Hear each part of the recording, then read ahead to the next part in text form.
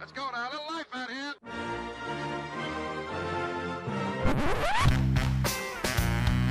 What the hell's going on out here? It's a lot of fun. Keep it fun. Hello, everybody. Welcome to the UK Packers podcast. As usual, I'm your host at Steve NFL on Twitter, and of course follow the group at UK Packers. And it's a special guest episode, but I'm happy to say my brother from the same mother, but probably a different father. It's Daryl at Daryl J. Bryan. Yay. What's going on? Welcome back. Hello. Welcome back. Hello. Special guest, Daryl. Some people fanboy over various people, but you're a big fan of our next guest, am I right? Yes, absolutely. Do you want to do the introduction? Well, he needs no introduction, Daryl. So this is a man, look, we're big fans of him. Anyone who listens to the podcast will be well aware of how big of fans we are, and we read his articles and stuff. And he works for Daryl, and let me say this, the Athletic.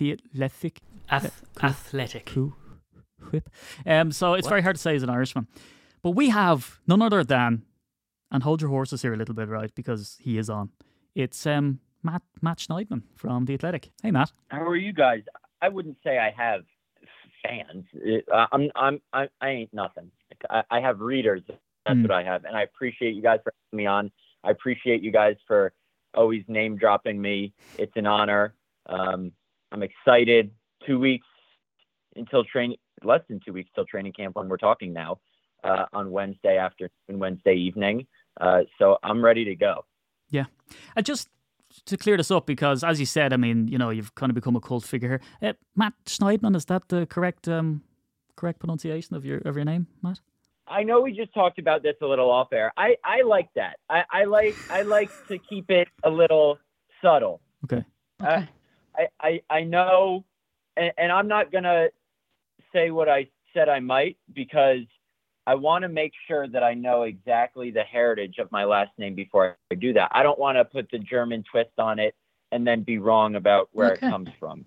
Okay. So that's perfectly fine. I don't deserve any more pizzazz than what you guys are already giving it. So Matt Schneidman. There you go. There, that's for the listeners, all right? If we didn't do it, Matt, you know, and this is where everything after this is just AI. We've just added Matt's voice because he's probably hung up. But Matt, look. You work for The Athletic, all right, which is hard to say as an Irishman. We've robbed him. I was talking to Rob, and I was trying to get him on, and he's bouncing around. He's bringing his kid off the basketball, and he's got all this stuff going on. And he's, you know, he delves into other sports, let's say, in the off season. You know, and I've spoken to an awful lot of radio personalities as well, Matt, where, you know, they do the radio show, and it might only be 4 hours in the day, but, you know, they literally come in and they're working their 9, 10, 11, 12 hours doing the research and the prep and everything like that. From your perspective, and again, your articles are super researched, super detailed and everything like that, but it's the off season, and, you know, podcasts out there are struggling for content. What is life like for you as a journalist who is on the beat for the Packers? It is in the off season. Is it a Michael Bublé style thing where you kind of go off to your man cave and you just disappear and chill and hang out and drink beers? Or are you plugging away for stuff and research and stories and all that kind of stuff? Because we know you're still releasing articles, of course, on The Athletic, but does it simmer down for you? Yeah, it definitely simmers down. I would say it's more boring. You'd probably find very few people on the beat who would say this, but I enjoy being busy and working during the season way more than the off season. I mean, I'm still going to the owners' meetings and the combine and Lambeau for the draft and all the off season practices and mini camp stuff. But a lot of my work can be done remotely. And as most people probably know, I'm not from Green Bay. I'm from the Connecticut, New York City, New Jersey area. So I spend a lot of time back there during the off season, probably less time this year, but you know, I had my best friend's wedding back there, a couple hangouts back there. I try to get to a couple New York Yankees games since I'm a diehard Yankee fan, as people probably know, and maybe are a little annoyed with, since I tweet about them maybe more than would like. But yeah, I can never fully check out. Just the reporter in me always has to be plugged in 24/7. So when my mom says, put Twitter down, check out, I can't, because I'm always worried.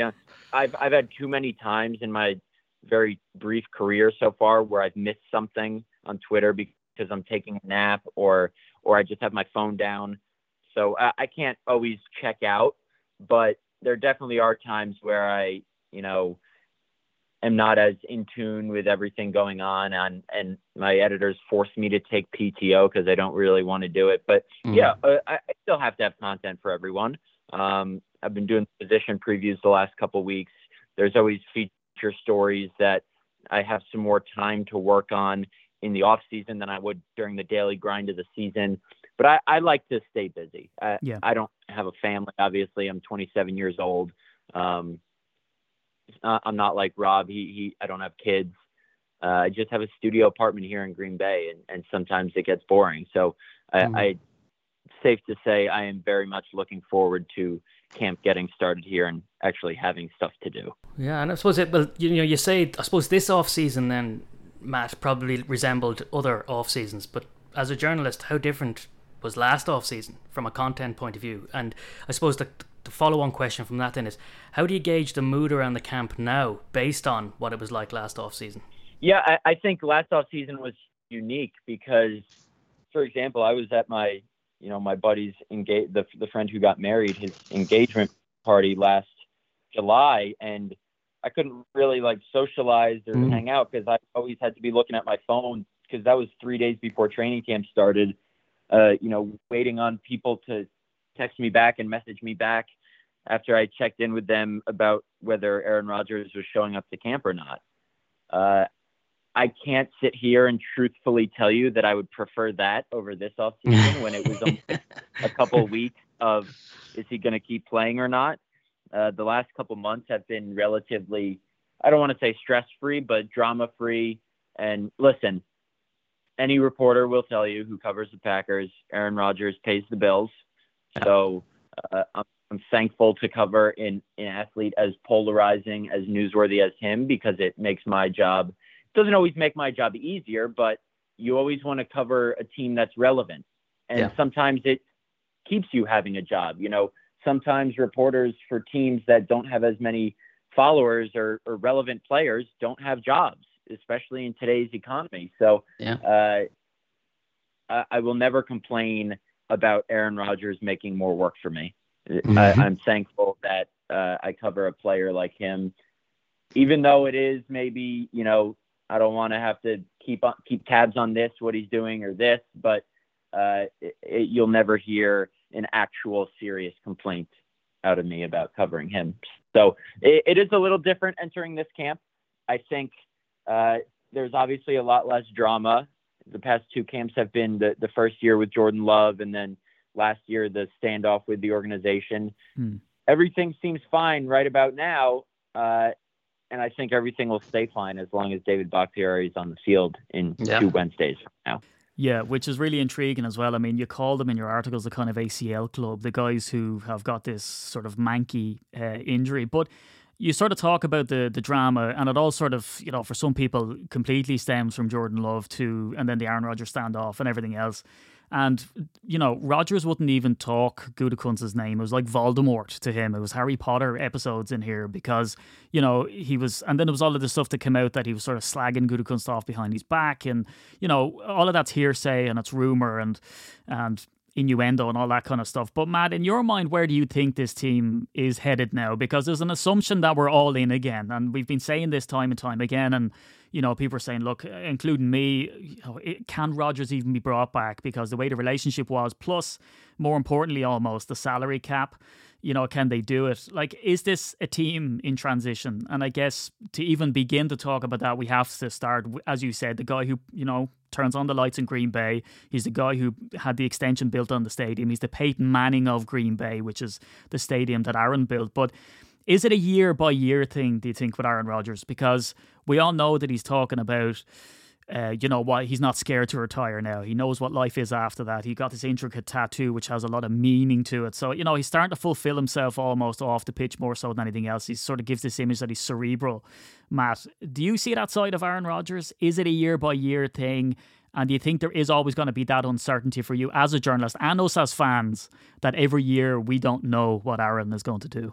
Yeah, definitely. And I didn't only think that before he said it, but certainly after he said it. When we talked to him at minicamp a couple weeks back, I asked him how much longer he wanted to play. And he said, my current deal is essentially a 1-year deal and with 2 years tacked on after that. And I'll revisit, what I want to do after this season. So for anyone who said, he signed a 3-year extension with guaranteed money, he's guaranteed to play the next 2 to 3 years. Nope, that's not true. Could he?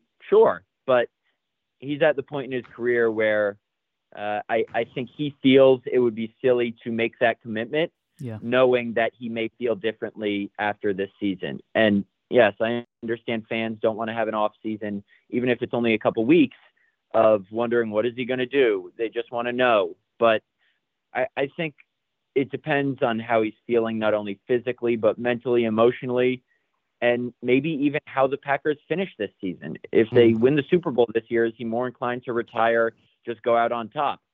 Possibly. So I think, he said to us, he doesn't want to make any long-term commitment now when he knows that, his feeling could change after this season. But all he does know is he's 100% bought in for this season, ready to go. And I think that's all. I think Packer fans can understand that from him, especially at this point in his career. Yeah, I mean, that's really interesting to hear as well. I suppose, he, as we all thought, he's going to be switched on for this. But that leads on then, I suppose, to Matt LaFleur and what he's done since he came on to build this offensive firepower. And it's one of those things people talk about now, this big hole that we're left with in the offense because Davante's not there. And what do you think this offense is going to look like this year without Davante standing there? In other words, can Aaron Rodgers succeed in what he wants to do without Davante there? Yeah, 100%. I think, I know the stat has been tossed around, but I think it's a relevant one. Listen, I do not think the Packers are a better off without Davante. Will they turn out to be a better offense? It's possible, but I think it would be foolish for anyone to say the Packers would rather not have Davante Adams. The Packers are better off without him. But as we saw against the Cardinals, for example, last year, it gives him a chance to spread the ball around. Maybe it makes things less predictable for opposing defenses. Aaron said himself a couple of weeks ago that 80% of the passing plays were pretty much designed around Davante, intended for him. So teams couldn't stop it. That doesn't mean it was easier for defenses because they knew what was coming because they couldn't stop him. But it'll make things a little less predictable if they don't know whether Lazard or Sammy Watkins or Randall Cobb or Amari Rodgers or Christian Watson or Romeo Doubs will be the guy. And I think when we're talking about which receiver is going to step up, Aaron Jones and A.J. Dillon and Robert Tonyan are just as important in helping to fill that void. No one player is going to fill that void. It'll be a help by committee to fill that vacancy. And I think maybe we'll see the Packers become, I don't want to say they'll be more of a run-heavy team because no team with Aaron Rodgers as their quarterback will be. But maybe there will be more of an emphasis on the running game, even more so than there was last year. More of an emphasis on getting the tight ends and running backs involved. Yeah, I mean, you made that point in one of your articles, actually, Matt, about the tight ends, saying that they will really have to step up to the mark. In other words, if they're going to spread that ball around, I think that probably leaves, what that probably means is that there's nowhere to hide for these individual players, that these performances, they're going to have to, instead of just depending on one player, we're going to have to depend on quite a few, which is probably better. Yeah, I think so. I don't know if any of the current wide receivers on the roster are capable of handling those true number one wide receiver duties. Sure, maybe Allen Lazard will have that title, but and Rodgers said he thinks he's capable of it. But is Allen Lazard going to go out there and catch 115 passes for 1,800 yards and 15 touchdowns? No, but that's okay.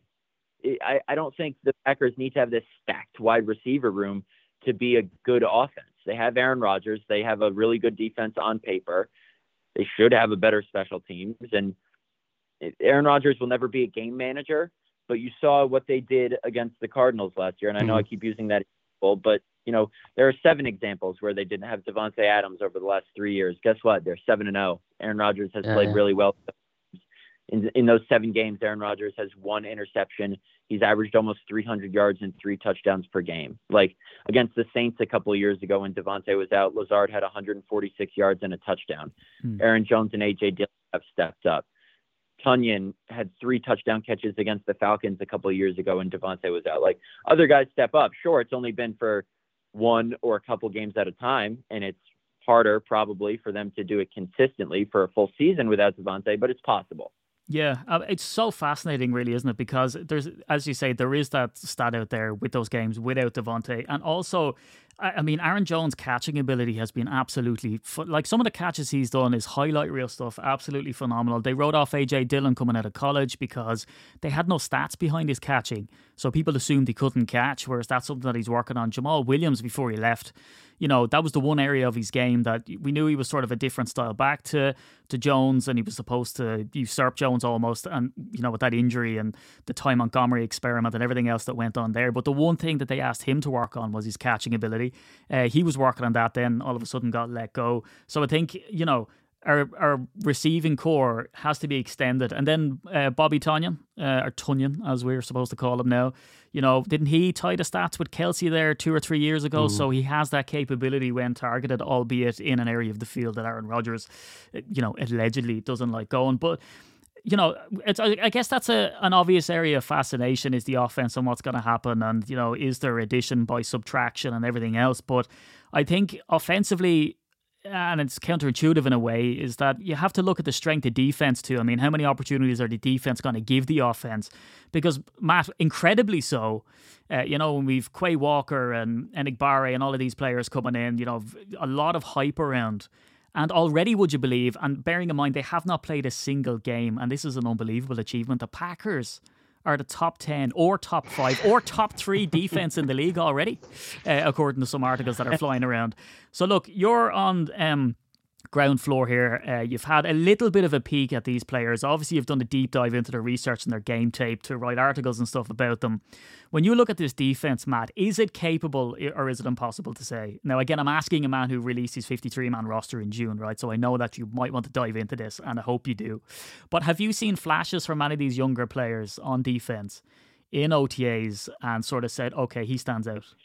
I mean, this is kind of a cop-out answer, but it's so hard to figure out which defensive guys are really going to stand out because, A, they can't tackle anyone. Yeah. It's possible to get a read on edge rushers because they can't tackle the quarterback, and the quarterbacks know that, so they're not really trying to get away from them. Defensive backs more so. Linebackers not really, because a lot of that is you know, stepping down to stop the run and dropping back in coverage.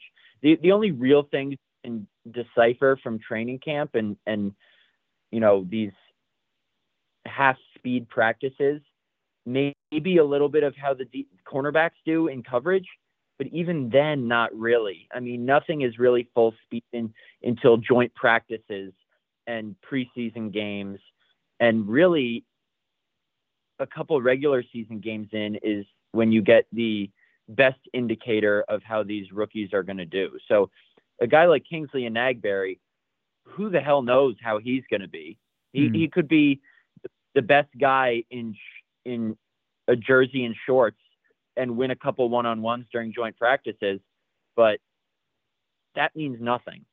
And I think that's part of what Aaron Rodgers was saying on the Pat McAfee show the other day is, you know, everyone is so quick to crown these guys in shorts and how good they are or how much of a bust they're going to be. Like I jokingly tweeted 2 handoffs from Jordan Love to Aaron Jones were fumbles, but like that's not real football. They're just going through the motion.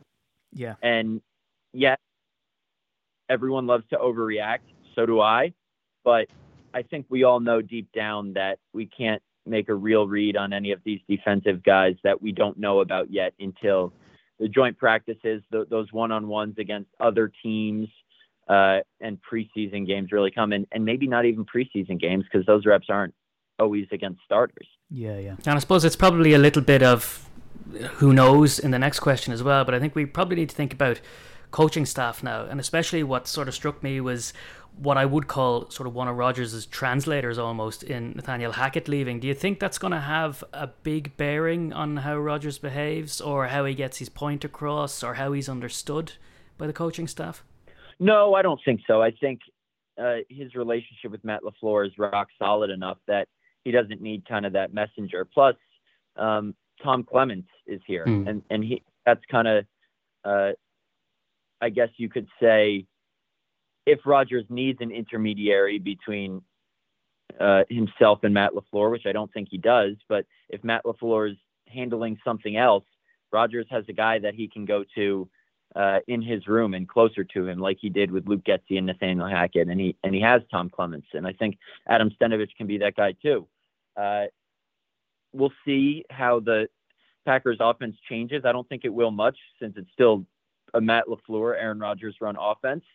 But listen, I'd be wrong if I were to sit here and say that Hackett and Getsy won't be missed. Those guys were extremely. Maybe we don't always see their influence on the offense because you have LaFleur and Rodgers as the big names behind it. But those are certainly two significant losses for that offense. Yeah, that always strikes me really, is that Nathaniel Hackett, and they always talk about the brain trust, and LaFleur is always very good. It's kind of deflecting anyway. You know, any of the blame is on him, any of the praise is on somebody else. So yeah, it's interesting, isn't it, that, you know, with Stenavich stepping up and exactly what's going to happen there. But yeah, I guess we won't know until we see it actually stand out on the field. But look, you know, we're talking names, we're talking draft picks, and, you know, the coaching staff has moved around and everything else. Now, you did an article in June about the roster and the 53-man roster. Now, of course, you don't have the time to go into all 53 players, Matt, but, you know, you made predictions around the number of wide receivers, but you have hinted a couple of times around Julio Jones and how that might change. You've sort of hinted at the success that Watson might have in this offense. Do you stand by the picks, or do you want to sort of, I don't know, briefly overview where your head is at with that roster and where you think it's going to go for the people that haven't read that article? Yeah, I think obviously there's nothing more that I love than way too early roster projections. And I'll probably have one or two more before camp ends. I'm just pulling it up right now. But I think the receiver position, here, let's go through it. So quarterback, I think they're only going to keep two. Yeah. I think that's obvious. Running back, I think the third running back spot is interesting. I think Kylan Hill's recovery from his ACL will dictate that. I think he's the third guy if he's healthy, but do they stash him on the PUP list to start the season, give him a little more time to heal because they don't think there's too much of a difference between what he can do and what Patrick Taylor can do? Yeah. Patrick Taylor did some nice things when he was given opportunities last year. 3.9 yards per carry on 23 carries. That's not bad. Wide receiver, I think, is the tricky one. I think they're going to keep 6 or 7. I think, like, Sammy Watkins' contract doesn't say he's a lock, but listening to how Aaron Rodgers and Matt LaFleur talk about him, they're like, he's going to have opportunities to do great things in this offense. Like, he's going to have an important role for us. Yeah. I'm paraphrasing, but they spoke glowingly about him. And maybe I'm a sucker for the moment in listening to Sammy Watkins talk and how he's talking about this is his redemption season and how his back is against the wall and he's got to save his career. And this is a great situation for him, but I don't predict this will be like a Devin Funchess where he just kind of flames out. Yeah. It's kind of their low risk, high reward receiver chance signing that kind of flames out. So if he's there, that's him, Cobb, Lazard, Christian Watson, Amari Rodgers, and Romeo Doubs that I think are all locks to make the roster. You're not going to cut a 2nd or 4th round pick. You can't cut Amari Rodgers yet. You got to give him another chance. It's too soon to close the book on him. Then Lazard and Cobb are locks. Doubs, Matt, I mean, we have a guy, Peter Jones, who covers the draft for us in exceptional detail, but he says Romeo Doubs, with the experience that he has, he says that he might be actually sneaky good in the success story of this wide receiver room. Have you seen anything to sort of lead you to believe that there's more to this guy than we think? I certainly think so. In the reps I saw from him this offseason, he was one of the guys that caught my eye. Now, like I said, I have to be wary of that of OTA darlings or OTA heroes, if you want to call them. But I wouldn't look past him Rodgers likes what he has in him. Like I said, they're not going to cut a 4th-round pick. But if they're looking for deep threats and speed guys, which Matt LaFleur, I remember when we sat down with him at the owners' meetings in Palm Beach in March, he said, we need guys that can take the top off the defense. That's a Christian Watson. That's a Joe Dobbs. That's a Sammy Watkins. They went out and got 3 of those guys. So, is there room for, I keep saying Julio Jones, could they sign a guy like that because of, his experience with Matt LaFleur, who was on that Falcons staff when Julio torched the Packers in the 2016 NFC title game? Sure, it's possible. And I know people like to joke, oh, well, Julio or Sammy will only play 8 games each, and let's just hope it's the different set of 8 games. Well, which is a fair point. Yeah. But I think they could take a chance on a guy like that. Maybe take 7 wide receivers instead of, a 10th offensive lineman or 5th defensive or 6th defensive lineman, something like that. Sure, that means parting ways with a guy like Juwan Winfrey, Malik Taylor, guys who are going to have their moments in camp, but haven't really done much in games that count. But I think going back to Romeo Doubs, he has a place on this team, not only as a receiver, but I think he's in contention to be that punt returner, because I don't know how much of a leash Amari Rodgers will have there this year, if any. And Romeo Doubs certainly got some work there in the offseason, has some college experience there, and I think Rich Bisaccia is intrigued by what he has in Romeo Doubs as a return guy. It's good to get that take, isn't it, Darryl? Because it's someone that people aren't really paying attention to. And of course, all the talk has always been about the first round wide receiver and everything else, but sometimes it's these guys who fly under the radar, which is an important point you made as well on the defense, where was it Enigbari or maybe even Walker is going to have a sort of a lower profile than Rashan Gary had when he came in, because of the first round pick tag and because of the rawness and all of that kind of stuff. There's kind of pedigree there. But not to disrupt you, Matt, on the tight ends then, Mercedes Lewis just doesn't know when to call it quits. He's still operating at a ridiculously high level, isn't he? Yeah, I mean, he's incredible. He's shown no signs of slowing down. And obviously you're not looking to him for pass catching production. But the X factor here is can Robert Tonyan get healthy and give you what he gave you 2 seasons ago? They had no pass catching prowess at the tight end position the second half of last season after Tonyan's injury. So they're going to need him to get healthy. I don't know if that's going to be by week 1, but if it's early in the season, I think they'll be fine there. The 2 guys Rodgers name dropped when talking about tight ends, Josiah DeGuara and Tyler Davis, thought it was a little interesting. Maybe I'm reading too much into it that Dominique Daphne wasn't one of those. But Tyler Davis is a name that's come up a lot this offseason as a guy who's impressed them in practice, in limited game action. He could get some opportunities. O-line, it all depends on David Bakhtiari. Nothing matters unless he's healthy. I think the other thing to watch there is where Elton Jenkins plays once he's healthy. My guess is right tackle. And I think then Ian Myers and Newman are the guys in the middle, and Josh Nyman is your swing tackle. Will Sean Ryan or Zach Tom, try and earn some reps from Royce Newman during camp? It's possible, but this staff trusts Newman. He played the most offensive snaps out of anybody on the team last year, so he knows what he's doing, even if it was up and down at times. Yeah.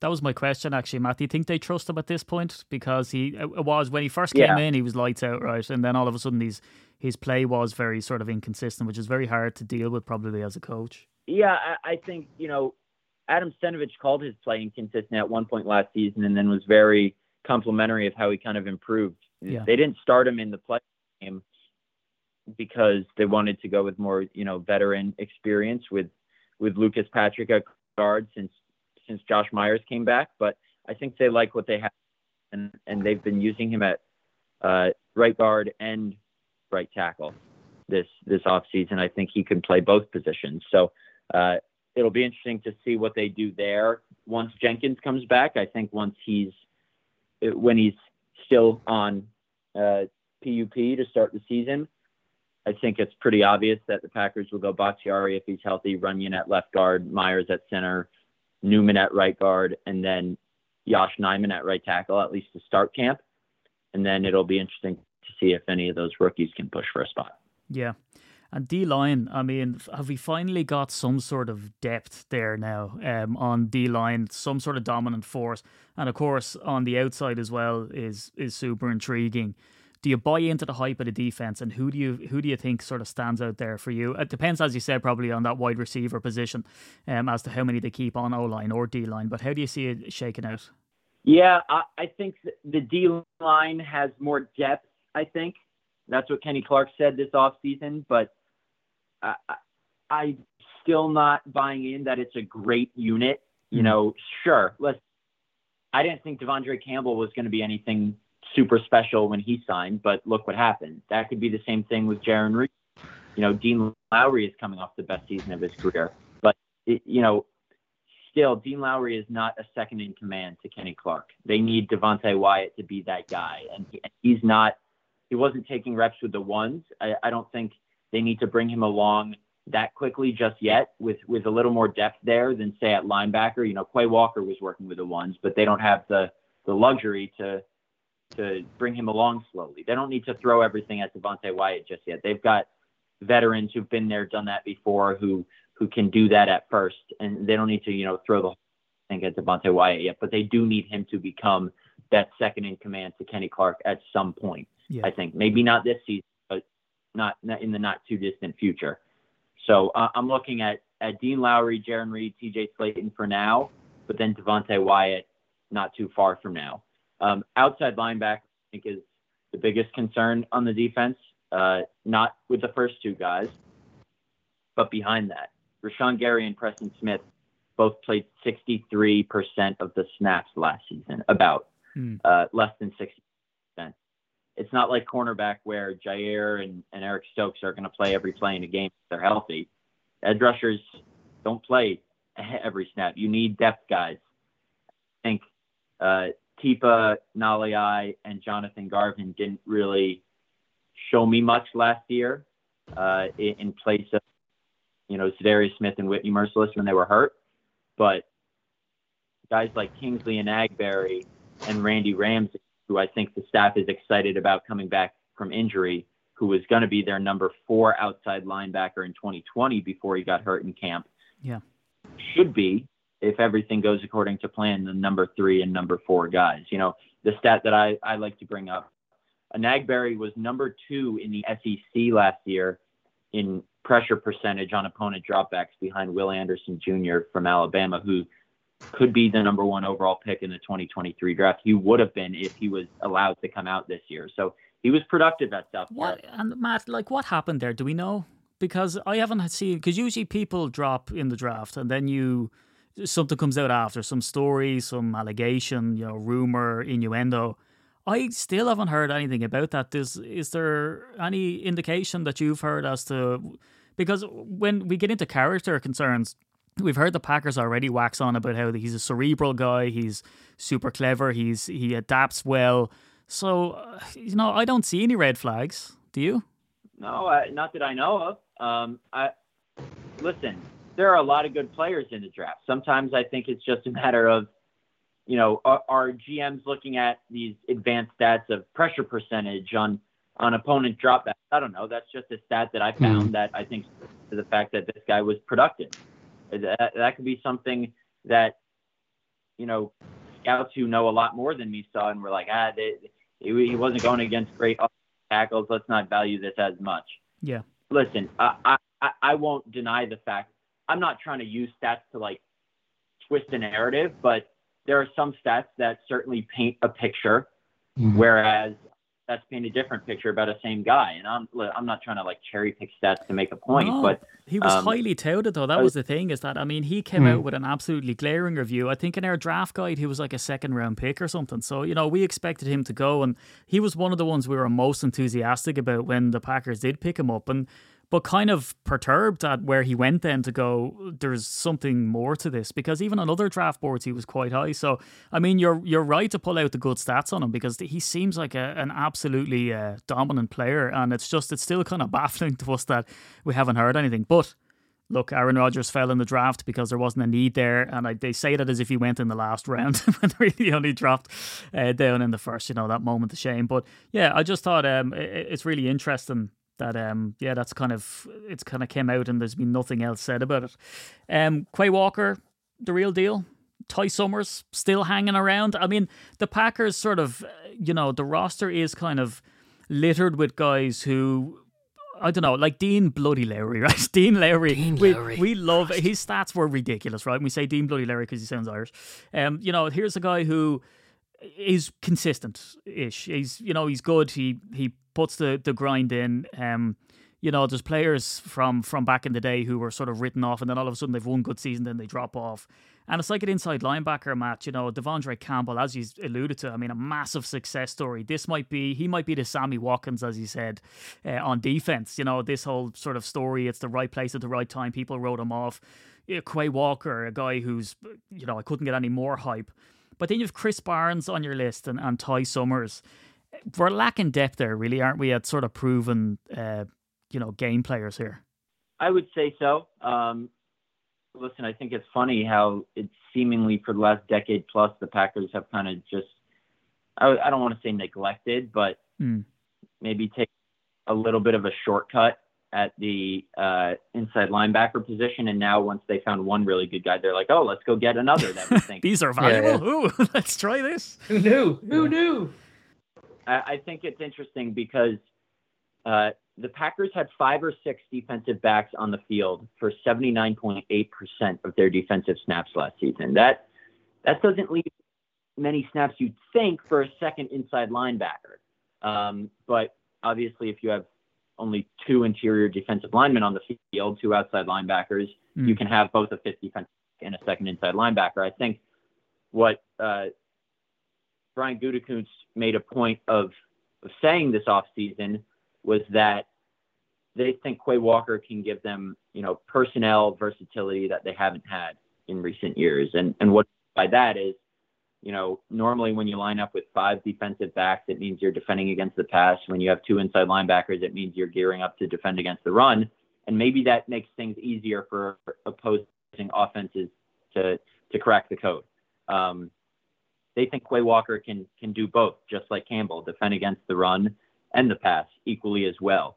So by having him on the field along with Devondre Campbell, it maybe makes it less predictable for opposing offenses to be able to decipher what the Packers are gearing up to defend. So they think he can kind of put a wrench in the game plan. And I'm not saying he can be a nickel corner, play that star role, but they really like what he can do in terms of a versatility standpoint. Yeah, it's interesting, isn't it? I mean, that you talk about the defense, because when you look at defensive backs and inside linebackers, they're slowly sort of coming together almost in body type, because that whole base defense thing has been thrown out the window a long time ago. Of course, we had Dom Capers' defense, and every question that any defensive coordinator, any defensive coach came in, they were talking about, are you 3-4, 4-3? And then Mike Pettin was like, it doesn't really exist anymore because base defense isn't really base defense. So they talked about cornerbacks. So look, cornerbacks seems locked on, does not matter, with Jair Alexander, Rasul Douglas and Eric Stokes. And then after that, it's a little bit of a free-for-all with cornerback. Would you agree? Definitely. I think that's also a concern. Knock on wood, because these guys need to stay healthy. They have maybe the best top 3 and as friend Bill Huber likes to say, gone are the days when you only need 2 good cornerbacks. You need 3 because of how much teams play nickel and dime. Listen, they are probably, I'd need to really look through the cornerback list, but just off the top of my head, they might be the best cornerback trio in the league. They certainly think so. Yeah. They have all the reason to believe that, but injuries happen. Sometimes you play with an extra cornerback. Keyshawn Nixon has some nickel experience. Obviously, he comes from the Raiders, but I think the Packers signed him more so for his special teams ability. Sure, he's a nice depth piece at corner maybe, but he's probably more of a special teams ace than a nickel corner. And then the other guys in that, Kabion Ento hasn't played a defensive snap in his 3-year career. That's in part because of injury. Shamar Jean-Charles played, I believe, 37 defensive snaps last season and teams targeted him 6 times, completed all 6 passes for 70 yards. Rico Gafford hasn't played a defensive snap in his career, got into the league in 2018 because he was a wide receiver.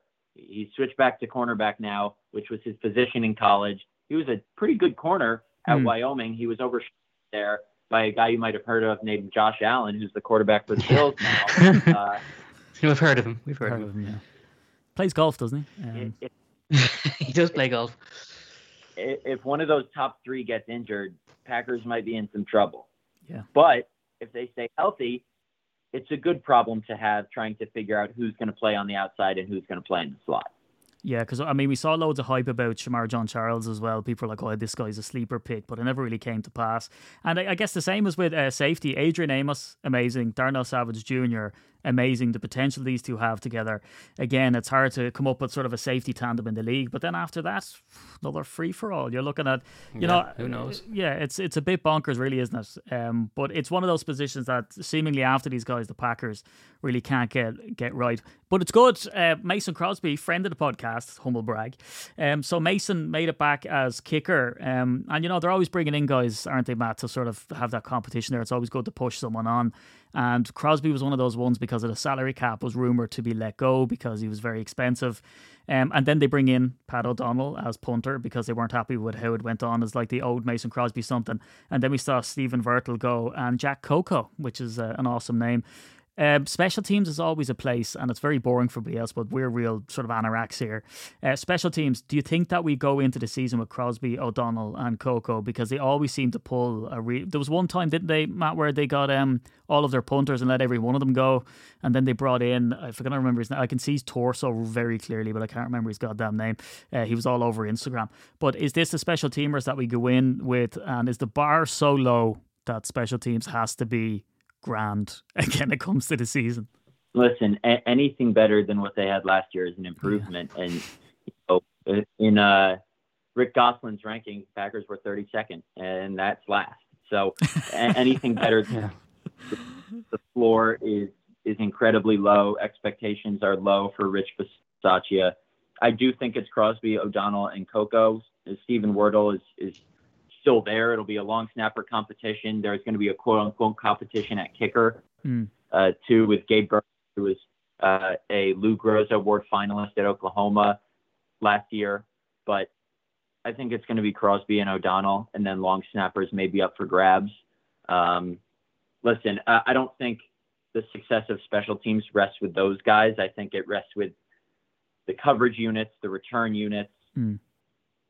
Often, Brian Gutekunst and others have implied or straight up said the field goal misses were not Mason Crosby's fault. It was the protection, the snap, holding, the whole operation. Brian Gutekunst called Mason Crosby a championship kicker this offseason. Yes, he missed 10 field goals this year. And sure, some of the blame certainly lies on him. But I really do think the Packers think he's the least of their problems on special teams. So getting a punter in there for mainly holding purposes is going to be huge, I think. Figuring out who your long snapper is going to be, and then figuring out who your protection unit's going to be. Because on that block against the 49ers in the playoff game at the end of the first half, I think it was, Heather Lancaster is on the wing and does not even move. And that needs, I think Rich Bisaccia will fix that stuff. And then there's the coverage units. You know, we always like to talk about how of the 14 teams who made the playoffs last year, the Raiders had the highest percentage of starters used on special teams during the regular season. Packers had the fewest. Yeah. And it shows, doesn't it, Matt? I mean, you get what you put out, don't you? I mean, that was so obvious, you know. Right. I think Devondre Campbell, Aaron Jones, Adrian Amos doing punt protection drills. I don't know if they're going to be doing that when games count, but I think it's an all-hands-on-deck mentality, and you're going to see a unit that is better. If they can get into the low 20s in the NFL in terms of these rankings, that will be huge. Yeah. I mean, it seems like it's a Green Bay tradition now. I'd almost feel bad if they improved it. I'd feel like we're missing something. It's kind of like cheese curds and spotted cow in Green Bay now, because it's just Mike McCarthy handed over play calling. I think maybe even Tom Clements, because he wanted to go and sort out special teams. That didn't pan out. And then it's just been one disaster after another. And yeah, it's about time it was addressed. But Bisaccia is a really interesting candidate in the sense that I think he was voted in when he took over for the Raiders as like coach of the year or something for getting them where he did. So surprising that he wanted to go to Green Bay at that position. But again, I mean, he keeps his reputation intact. But look, Matt, we've been talking about Packers and you've been really, really super duper gracious with your time. And we like to wax lyrical because we're Irish to talk today. But I reckon the real question that we all want to know and why we're so excited on this side of the pond is that we've this London game coming up. It's the International Series game. I'm pretty sure there's been some dissent and some negativity on that side of the pond, but we've tried to block it out. Our question is, are you coming? And secondly, what do you drink, Matt Schneidman? Hopefully I'm coming. Still kind of working through some travel budget stuff with the Athletic. I plan on being there. My family will be there because I grew up a diehard New York Giants fan, and they still are Giants fans. I'm not really anymore. Being an objective journalist has kind of taken the fan out of me. Yeah. But I'm really excited for that. If I do get to go, fingers crossed that my travel proposal gets approved. What do I drink? I'm not a huge beer drinker.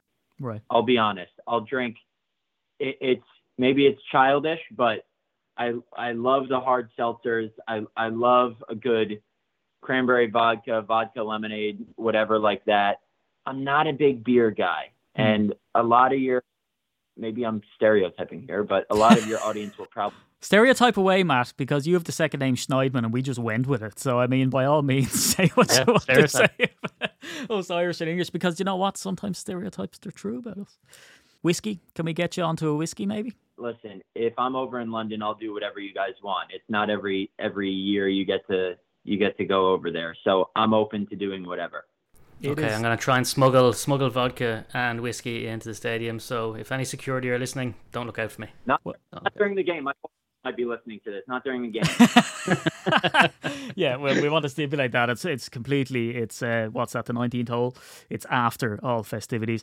But look, Matt, when you're doing your budget and you're submitting it and you're putting in expenses and everything else, just do not put beer, vodka, or any sort of alcohol, because believe me, you're very popular over here. We speak about you all the time on the podcast, and you will not have to spend a single dime or pound or pence on beer when you come over. That is Matt Schneidman from The Athletic. Matt, have you got any sort of sneak previews of stuff that's coming on The Athletic that we should be watching out for? I can't reveal the exact story I'm hoping to do because it hasn't been 100% approved by the player I'm doing it with, or hope to do it with. And so I'll leave it at that because I don't want to say what it is and then have it fall through and people be disappointed, and myself included. But could have something really cool coming next week, but have some things on the table for training camp. And I think once camp starts picking back up, you'll see things more interesting out of the box, especially with locker room access, than these position previews that you guys probably know everything about already, especially you diehard fans. So I'm really, really excited to get back into the locker room. We've already been in there a couple times. But on a daily basis during training camp, during regular season, I think is when the story ideas really start to flow. And I think the subscribers, the readers will be happy with what we've got coming this season. Another very important one for the Green Bay Packers, as everyone is. I always speak for Daryl when we're very excited to read about it. Again, we've been subscribers to The Athletic, and when it moved over from Michael Cohen to you, I mean, just the coverage is just sublime, and it's really, really good to have you in there, Matt. And again, a massive thanks for coming on the podcast with myself at SteeDDNFL, from himself at Daryl J. O'Brien. And of course, you can find Matt Schneidman on The Athletic and very, very active across social media as well. Matt, you hero. Thank you very much. Hopefully we'll speak to you again on the podcast soon. But hopefully, more importantly, we'll see you in London for that game. Hopefully. I can't thank you guys enough for having me on. Always a good chat. And I'll let you know if I'm officially coming over for that game. I should find out pretty soon. Fingers crossed.